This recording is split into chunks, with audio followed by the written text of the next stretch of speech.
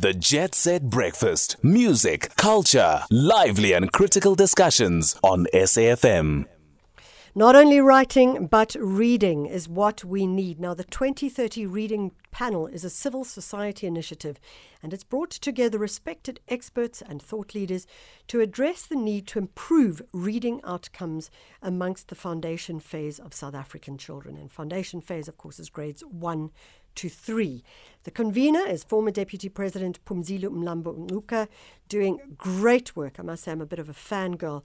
And on the line, we've got our guest, Dr. NANGAMSO MTSATSE, who is the Chief Executive Officer of Funda, Wande, and one of the 16 confirmed panelists. So, Dr. MTSATSE, thank you so much for joining us.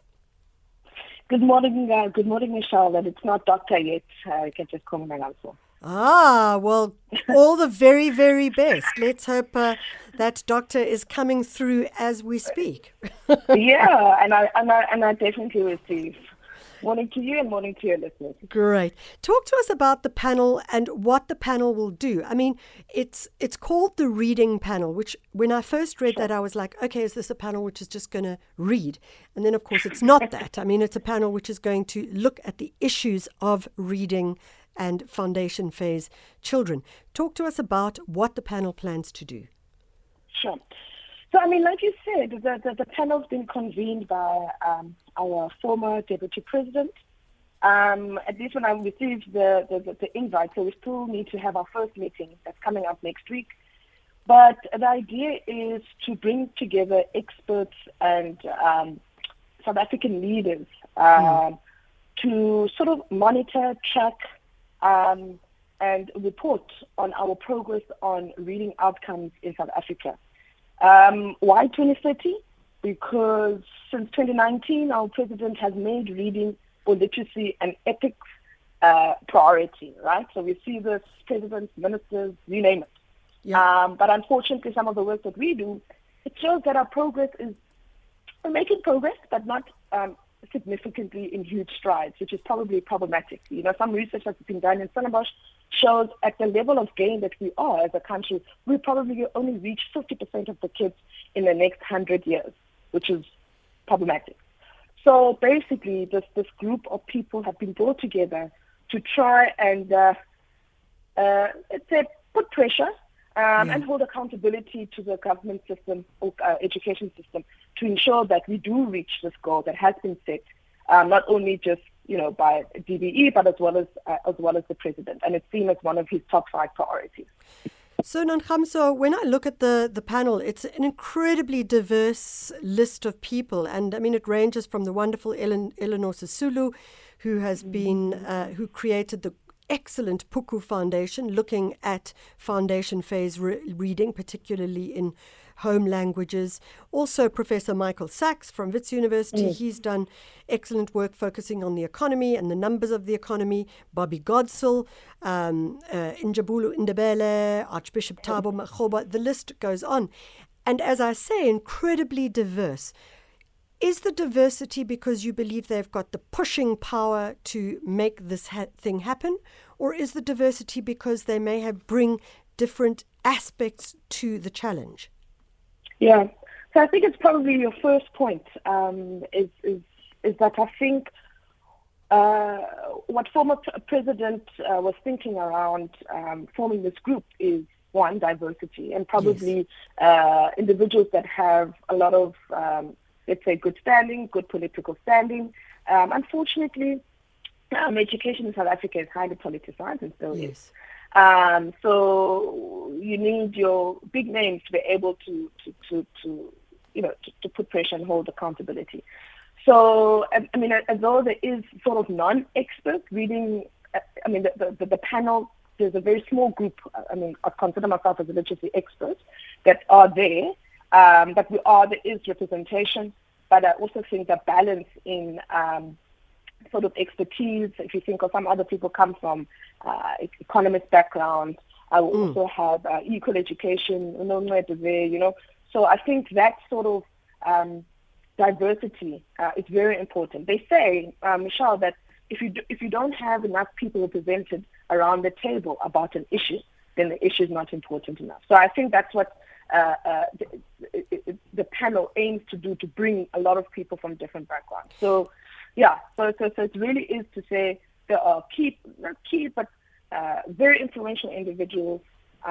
We need to start also bringing them on board and making this awareness and continuing making the noise on reading literacy, because the situation is unfortunately still dire.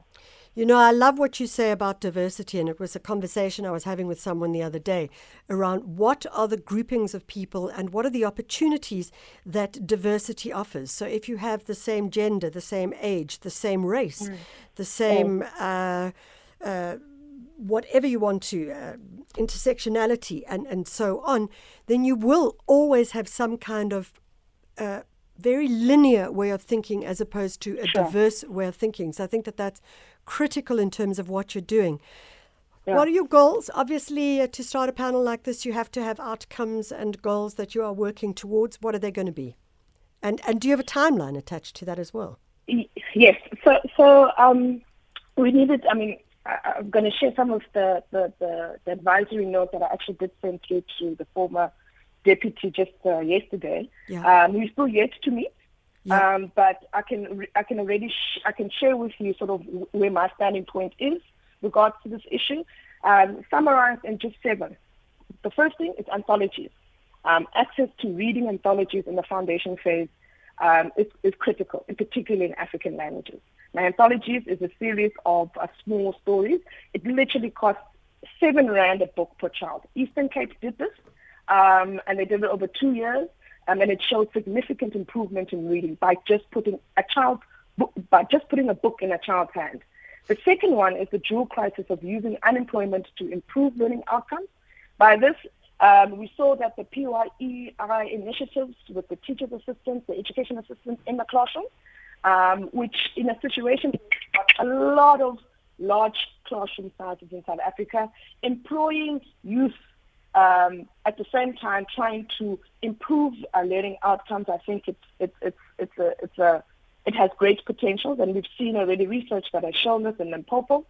And the third one, which links to the second point, is reduce classroom sizes now. Yes. More than 57% of grade 3 to 6 classrooms in South Africa have more than 40 learners, and that's more than 40 learners to one teacher. So how do we then teach? How do teachers teach effectively and conduct, learning or whatever the case is in oversized classrooms? The fourth one is budget and expenditure. We've been seeing a decrease over the last 4 years in per learner expenditure. What did they say? You need to spend money to get good results. Yeah. How do we expect learning outcomes to improve if we keep decreasing our expenditure? Yeah. Furthermore, that 31% of our budget is only allocated to primary school. So a chunk of our expenditure focuses on higher education, forgetting that the foundation is very critical. I'll be very quick. 5 minutes accountability. I think I've chatted about that. Schooling districts, accountability from schooling districts and so forth need to be held accountable for learner performance. And the sixth one is in-service training. That's pretty straightforward. Capacitate our teachers. Critical. And then the last one, Michelle, is prioritization of core curriculum. What I mean by that is that currently our curriculum is very lovely. It's very full. It's very packed. It has all the right things. But I think that a focus on fundamental skills is going to be critical if this is really a priority. Yeah. So these, at least where I stand, and this is what I have submitted and put forward. We are meeting next week, and we're going to meet every year until 2030, as per the invite I've received from the former deputy minister. This links to all of these, the NSCF, the DBE annual plans. The tagline 2030 in literacy is quite a big one. So we want to align ourselves closely with that and monitor the progress and hold people accountable. Geez, I'm just listening to you say 7 rand a book for a kid. Come on, guys. We could, if we could all just say, all right, I will pay 7 rand into an account every month, and it'll go as a book to some kid. It's really, it's I know that for some people 7 rand is a lot, but for many people 7 rand is doable. And if it means that you could say a book, it really is very powerful. Yeah. And I think, I mean, if you look at the numbers, it's about 143 billion that they spent on foundation funds. Yeah. 143 billion. Sure, most of that goes to salaries, but this is where we need to practice prudence with our budgets and as a country. So, I mean, we have examples, like I said, Eastern Cape trialed this for 2 years. Yeah. So we have examples of even in some of the most poorest, I mean, Eastern Cape is considered, fairly sort of rural provinces that have trialed this. They did it for 2 years, and just by putting a book in a child's hand, just by that, improved learning outcomes more than 15%.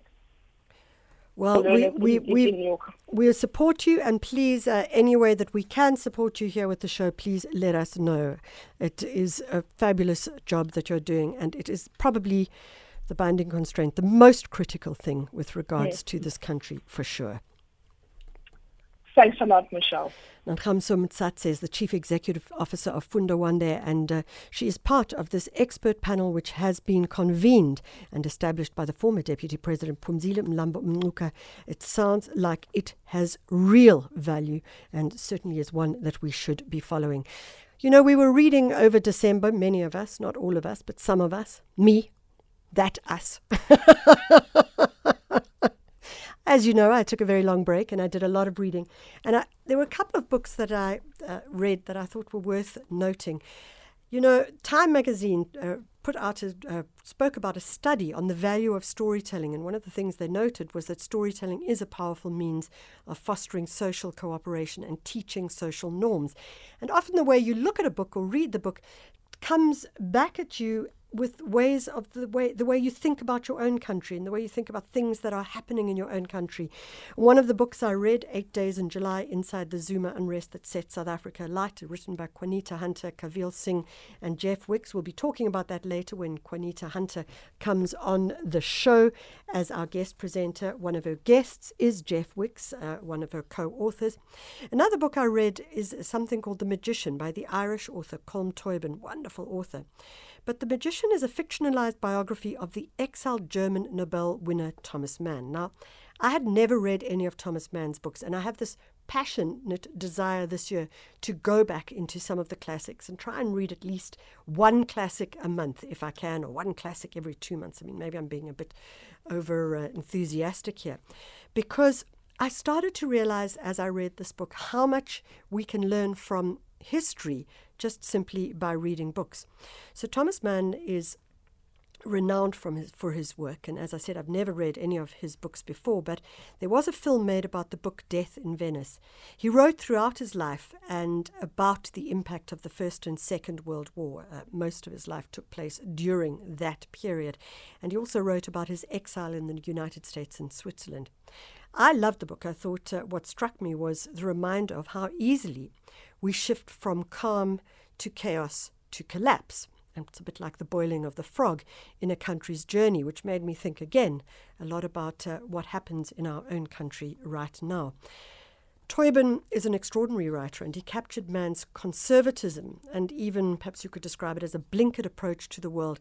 Unfortunately, that blinkered approach was torn apart and torn open to the reality of Nazi-fueled hatred of the other and the horrors that unfolded from therein. So if you are interested in reading about an author and then perhaps next up going on to read the author's books, then I would say read this fictionalized biography of Thomas Mann, the German Nobel winner. And I'm sure once I now go into Thomas Mann's books, I will have a deeper sense of that time of the world and also the author himself. The second book I read very briefly was what I mentioned yesterday, and this is not the only 2 books that I read, but I just thought so much about them in terms of how we engage in our own country, was the Egyptian writer Omar El-Qaid, who wrote that book, What Strange Paradise. And it's a book that was described by one reviewer as timely and unconsoling. And that's a harsh way of describing it. Unconsoling, not consoling. There are, however, moments of gentleness as he offers consolation for a story that does start and end in the bleakness of the narrative of global migrancy and refugees. And it's a story that requires and demands empathy, not just in the reading, but also in the reality as well. So go out, look for them, What Strange Paradise or The Magician, or even 8 Days in July, and we'll talk about that later on in the show. We're going to close off with a choice of someone's Big Fat Juicy.